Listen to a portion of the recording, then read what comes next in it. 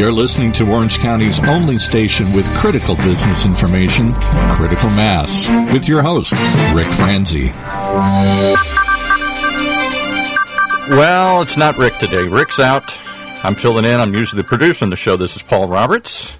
I'm pleased to be able to come from behind the curtain and be the out front personality today. Usually I'm just manning the board, but today I get to do both duties, so hopefully you'll bear with me if I make a few mistakes along the way here. But we do have two very interesting guests for you. The first is somebody I'd like to get on right away here, and let's do that. Let's bring on our next guest here, J.R. McGee. Welcome, J.R. Paul, thank you very much for having me. Well, thank you so much. I know we had a little screw-up here in terms of time, but I'm glad you could still accommodate us and share your business and your story with our audience, because from what I'm told, the first line of my note says, J.R. is a very interesting guy. You got a lot to live up to here. Well, it certainly seems. I hope that I live up to your and the audience's expectations.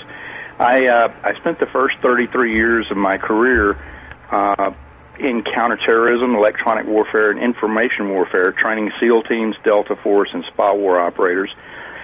Later on, I was privileged to become the program manager of one of the main Top Gun training facilities in Alaska, and finished up my corporate career as the lead subject matter expert for program management for a Fortune 25 aerospace corporation. You have just packed in more cool, interesting stuff into 60 seconds than I could possibly imagine here. Let's break this down a little bit here. You actually were one of the guys that trained our top secret Navy SEALs? Yes, sir. I didn't train them in the physical aspect, but in things such as electronic warfare, information warfare, and counterterrorism, those techniques, yes. I helped them put together training scenarios and training packages that allowed them to develop some of the tactics and I'm not sure how much I can say here. Yeah, right. They basically how to handle these things, right? Exactly. We found out things that worked and didn't work, and some of the equipment that worked and didn't work, and then they were able to transfer that into real-life situations. I am just amazed, as we all are. The Navy SEALs are like now the top secret. Ever since the raid on bin Laden, I guess Navy SEALs have been on our minds here. I guess we all sort of knew we had these top secret forces, but I just always assumed that they were, part of an early invasion force or something. I didn't know, and I'm not sure we still know the full capabilities of this unit. You're saying that they can actually get into electronic and cyber warfare here, too. Well, each team member has specific skills that lend themselves to the team. They're not all trained to the same thing. They're trained to work as a unit, and each one brings their own unique skills and capabilities to that, along with common core competencies. But I hope that no one ever does really fully understand what they can do. We kind of want to keep it that way. Yeah, I was going to say, are there anything these guys can't do? They seem to be just riding on such a high wave of, and from what I gather, there are a lot of, you don't have to answer this, but from what I gather, there are lots of uses of the SEALs on a regular basis for rescues and secret missions and all sorts of stuff that we don't even, as the public, know about here. Well, that's certainly true. They have a wide range of capabilities, but they are getting a great deal of publicity. But I think the entire special operations community has a tremendous number of great operators. The Delta Force, they tend to be predominant with hostage rescue, as does the FBI hostage rescue team. Right. There's Green Berets, there's Rangers. There's a wide variety of special forces out there. In addition to the SEALs, each different unit and each different team in those units bring their own skills and capabilities. It has been a true privilege and honor for me to be associated. I'll bet. All right, so, and can I ask how you got there? Were you in the service or were you outside and they approached you and said, help us? It's one of those careers that you don't plan with the high school guidance counselor. Yeah. JR, we think you'd work well training SEALs. That's what I think you should go for here, yeah. I was in the Air Force, somewhere in a very, very secret range in the middle of Nevada. You've probably seen it on the Discovery Channel. Yes, right, Area 54 or whatever, yeah, well, like that. Somewhere in the middle of Nevada, and right. and it was a really neat place to work in the 1970s. But I had a close encounter of the worst kind with high explosives and was severely injured. Oh, geez. There is absolutely nothing friendly about friendly fire. Let's just put that right out okay, there. all right. And during my rehab, of course, I was a service-disabled vet. I had to separate from the service, but because of my love of the mission, and it's what I really, really, really wanted to do in my life, I found a job as a contractor to where I could still contribute and work with them, and it's just been a blessing and a real honor for me to have had the opportunity to work with the men and women. Yeah. And I have to tell you, in my association with the U.S. military from then until now, I don't think I have ever seen our military as capable as it is, and it is filled with men and women who are as motivated and as well trained as they are today. Boy, is that good to hear. I remember my wife used to love to watch, what was the show with, the character's name was Jack Bauer, Kiefer Sutherland, and whatever that show was, he was sort of like a... You're referring to 24 Hours. There you go, and she loved that show, and I remember sitting with her once, and I said, do you really think this really happens? And she said, I don't know, but I sure hope we got people like Jack Bauer out there protecting us from the crazies of this world. So it sounds like we do. We wish that it worked the way Hollywood yeah, I'll bet. But there are some incredibly capable men and women out there, and that's really given me a lot of the skill sets and the experience that leads me into my current career in 2005. Let's segue into that. So you had this unusual career, and we'll skip over the fact that you also worked with the Top Gun combat tactics training, according to my notes, literally at the North Pole or someplace up there. Yes, my wife and I lived in North Pole, Alaska. There really is such a place. Okay, this is incredible. All right, so you did that. Now you have your own company. When did you decide to form this company, and what does it do? In 2005, we really decided that there was a lot of things that we wanted to do, and my wife, boy, you talk about a strong woman. At that point in life, most women are ready to settle down and are looking for security, and she kept telling me, you really need to go do this on your own. You need to be able to experiment and explore and help as many people as you want to. And she finally convinced me to leave, and I was 48 at that time. I was too young to retire, so after 25 and a half years, I did leave corporate America. It was a white-knuckle moment. And we started this. My business partner in Colorado, Sandy Miller, was the director of production for the Atlas Heavy Lift Launch Rocket System. Wow. Fascinating people you run with here. Okay. Well, you can't be the best of the best unless you surround yourself with the best. Isn't that the truth? Really, that is the purpose. One of the reasons we do this show is because we really believe that you can learn from others, and therefore, whether it's just in a short-term exchange like this or actually joining groups and brainstorming with other people, there's benefit in sharing stories and sharing ideas. Paul, you couldn't be more right. And I honestly believe that the secret to my success is not because I'm brilliant, but I've just been so fortunate to be surrounded by so many good people. And if there's a real skill that I have, it's finding good talent and then giving them the authority and the responsibility and holding them accountable to do the things that they can do. Yep. It's not hard to look good when the people you have working for you are extraordinary. And a lot of it is just that, holding people accountable too. That's why, I myself belong to a peer group, because I find myself, it's easy when you're working for yourself. I run this radio station, and it's easy to get caught up in, I'll put that off till tomorrow. But when somebody calls you on it and says, hey, come on, you said you were going to do this. Now, what's holding you back here? That's really that's a motivator. Exactly. So we tried to, one of the things that I really wanted to do is this passion that I have for world-class performance has permeated everything in my life. You don't get to hang around SEALs and Delta Force and the Green Berets and Top Gun unless you're really serious about being the best. You got to be on your A game every day, because these people want you to bring it. Yeah, they will escort you out the door very quickly I'll bet. if you can't keep up. And so I wanted to see, okay, because I had a lot of people in Washington D.C. and at the Pentagon and at my former corporation who told me, JR, the things that you do will never translate to the civilian world. It's just oil and vinegar, oil and water. It's not going to mix. Right.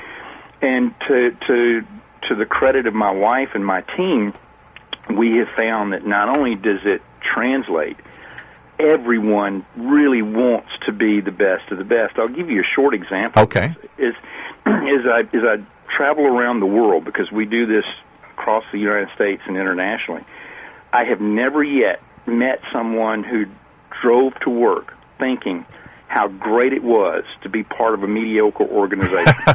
Yeah, right. I'm so happy that my company's so bad.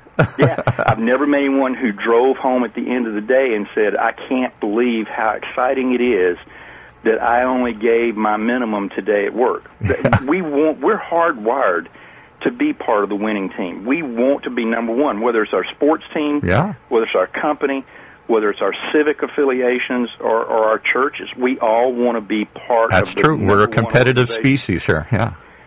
So the things that we do are eminently transferable to the civilian world, and we found out over the last 7 years just how successful that can be. So let's talk about specifically your company, Principal X Stream Leadership Group. Did I get that right? Principal X Stream Leadership Group.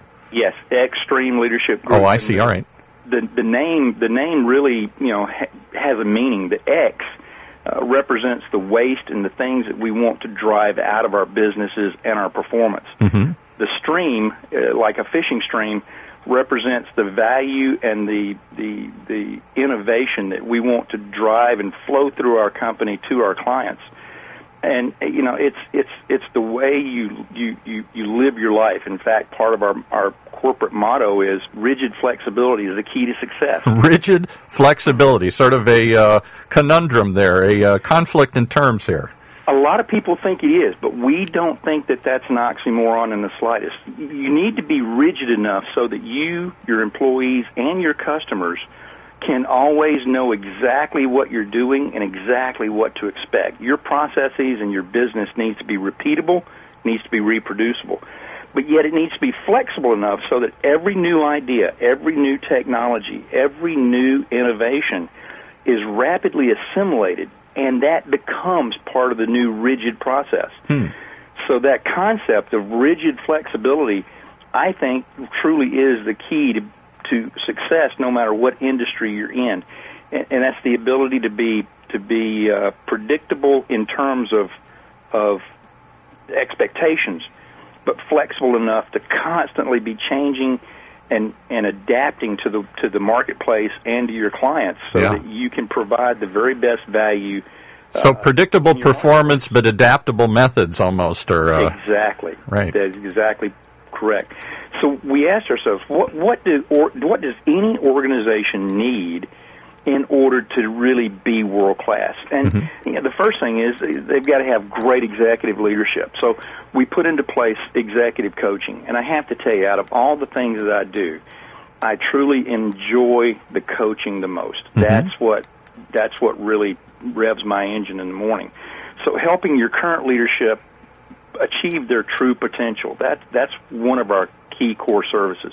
The second one is developing your future leaders and your middle management team so that they can step up. So to that end, we've developed a leadership academy that provides the training that, frankly, I wish I had have gotten when I was a middle manager. Yeah, that was supposedly the key to General Electric's success under Jack Welch, is that he always cultivated the next generation of leaders. He didn't go outside the corporation to find them. He tried to grow them from within. Exactly, and I took 3 of the leadership courses at Crotonville when I was part of General Electric, and that's exactly correct. The third element that a business needs is like we said, very repeatable, reproducible, high-quality business processes. So we've been in the leading edge with Lean Six Sigma since 1998. And so the business process improvement allows your business to be as strong as it can. And then the fourth pillar that we believe you need for world-class performance is an effective quality system. And I didn't say quality assurance or quality auditing, but a quality system that ensures that everything you do is driven, relentlessly driven to be as good as you can make it every time you perform for your client and for your team. So we do provide quality auditing. We help develop and design quality management systems for companies that don't have anything, and then we can help upgrade your quality systems for companies that already have something in place. Those four elements: executive leadership, executive development, business process improvement, and then quality systems. If your organization has those four key elements and they're strong, you cannot help but achieve truly world-class performance that will discriminate you from your competitors and distinguish you in your marketplace. And how do you find people? How do you find organizations to work with? Do they come to you through word of mouth, or do you do an outreach to them? You know, that's an interesting thing, because I spent 35 years in highly classified government contracting, right, which is a very unique world. I'll bet. Almost all of the people who knew me within that realm are not the same people that I'm marketing to now. I'm now trying to market to commercial organizations who probably have never heard of me or my organization whatsoever. No, you're starting from scratch. You're just another executive coach out there, or training program or something, or training. Exactly. And we find that until you can discriminate yourself, you are just another small business out there that's just one of many. Yeah, one of many. So a lot of our business comes to us from referrals. Virtually all of our clients become very strong advocates, so they refer other executives to us that they know in their networks. I do a lot of public speaking at conferences and at corporations. I do some motivational speaking, as well as I speak a lot on this issue of change management, understanding resistance to change, and then strategic thinking in the marketplace. So those activities get us a lot of business. Mm-hmm. And then there are the people who go online and read some of the white papers that we've written on several subjects, and we've gotten some business from that. But we're very much unknown in the commercial marketplace overall. We've had quite a few clients, but if you stop and think about it, there's almost not an industry anywhere that doesn't want to develop their executives, develop their business, and be the very best that they could be. Yeah, right. And that's what we're in the business of doing, is helping people who know where they want to go get there. And how does your program work? Is it a weekend? Is it a course over a set period of time, or do you do ongoing consulting after that? Well, you know, that's an excellent question. We do not consider ourselves consultants. We're practitioners. We have a somewhat different business model. To that end, I spent tens of millions of dollars in my career over many years on consultants, and I came to view them kind of as seagulls. You know, they would fly in, eat your food, and they would right. mess on your program, and then fly away. Yeah, right. The only thing that they really gave you that was worthwhile was the invoice. What we like to do is customize our approach to what the customer needs. We sell very few things that are off the shelf. It's customized training. It's customized practitioner work. Right. We will actually work with the client side by side until they have solved the problem. They've changed the process. They've proven that what they're doing is going to solve their problem. The last thing we ever want to do is come in and tell somebody what they should do and then wish them well, because I don't feel that model works that well. And that's always the problem with consultants. And I have a little brighter view of a consultants. I think that they serve a purpose. They have some expertise, and you bring them in to learn from them. But at the same time, so many times it's almost like a tent revival. Everybody goes and gets religion for the weekend, and then it's all gone by Monday here. And nothing has changed. You've got to find a way to implement these things. We can all read great books. We can all go to great seminars. We can all hire great people to come consult with us and share their information and ideas. But if we don't have a way to implement that and a way to really put that into practice, so often it just gets lost. You know, that's something that we're very proud of. You know, statistics show that 60 to 80% of almost all change initiatives fail in the sustainability phase. I'll bet that, yeah. And what we do, we've actually measured and tracked how well our clients sustain the changes that they put into place as a result of us working with them. And right now we've got a 72% success ratio in sustaining the changes for 12 to 18 months or longer. Why do you think that is? Are you offering them something that's easier to do? Are you getting them to buy into it better? What accounts for that? I think it's no more complicated than we offer some structure that has been missing in change management for many years. We work with them to truly understand the process that they have, the problems that they are undergoing, do some true root cause analysis to get to the root cause of the problem and not just put Band-Aids on symptoms. Mm-hmm. And then the final part of that, the sustainment piece, we've got a very structured action item plan that we put together with the team. They do it. We just help guide them through the use of the tool. And then they come up with a communications plan, a sustainability plan, and an enabler plan that puts something in place that helps the team engage with this long term. Yeah, they got to buy into it, and they got to adopt it and use it. It's like software programs. We've had a lot of people on this program. Some of the other shows we do, all sorts of great, cool software out there to do all sorts of stuff. But if the organization doesn't accept it, and if they don't use it, first you got to accept it. Okay, I'll try it, and then I got to find that I actually use this and it works for me. Unless you do both of those, it's a waste of time and effort to try and, even though you probably need a better system. I mean, that's why you went out and looked in the first place, to see if you can be more efficient, more productive. You couldn't be more right about that. In fact, I have sometimes irritated people by telling them, if you simply automate a stupid process, you're going to do stupid stuff at a 3 gigahertz clock. Yeah, I like that. I may use that. Well, I wish we had more time to talk about this. I'd like to have you come back again at some time in the future and delve into this some more. We just kind of had time.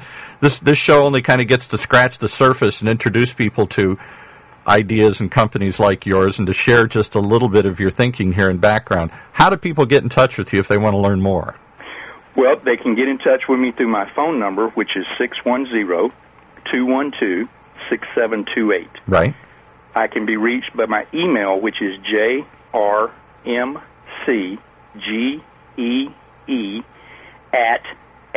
as in X-ray, -s as in stream, L as in leadership, G as in group.com.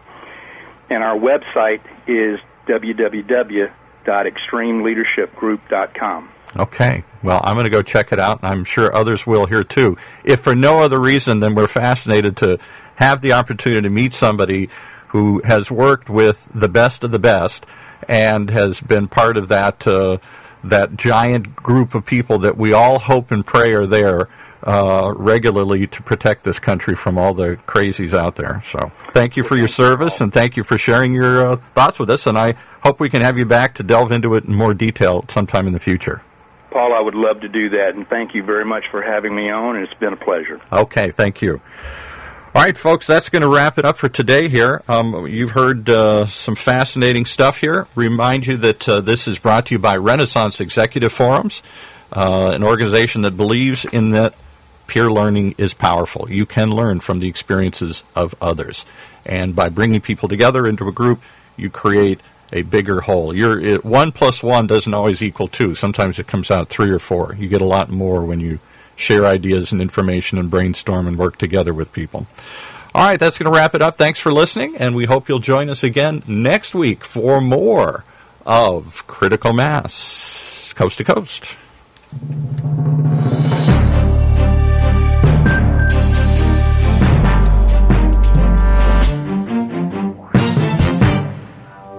As always, you've been listening to Critical Mass, Coast to Coast, right here on OCTalkRadio.net.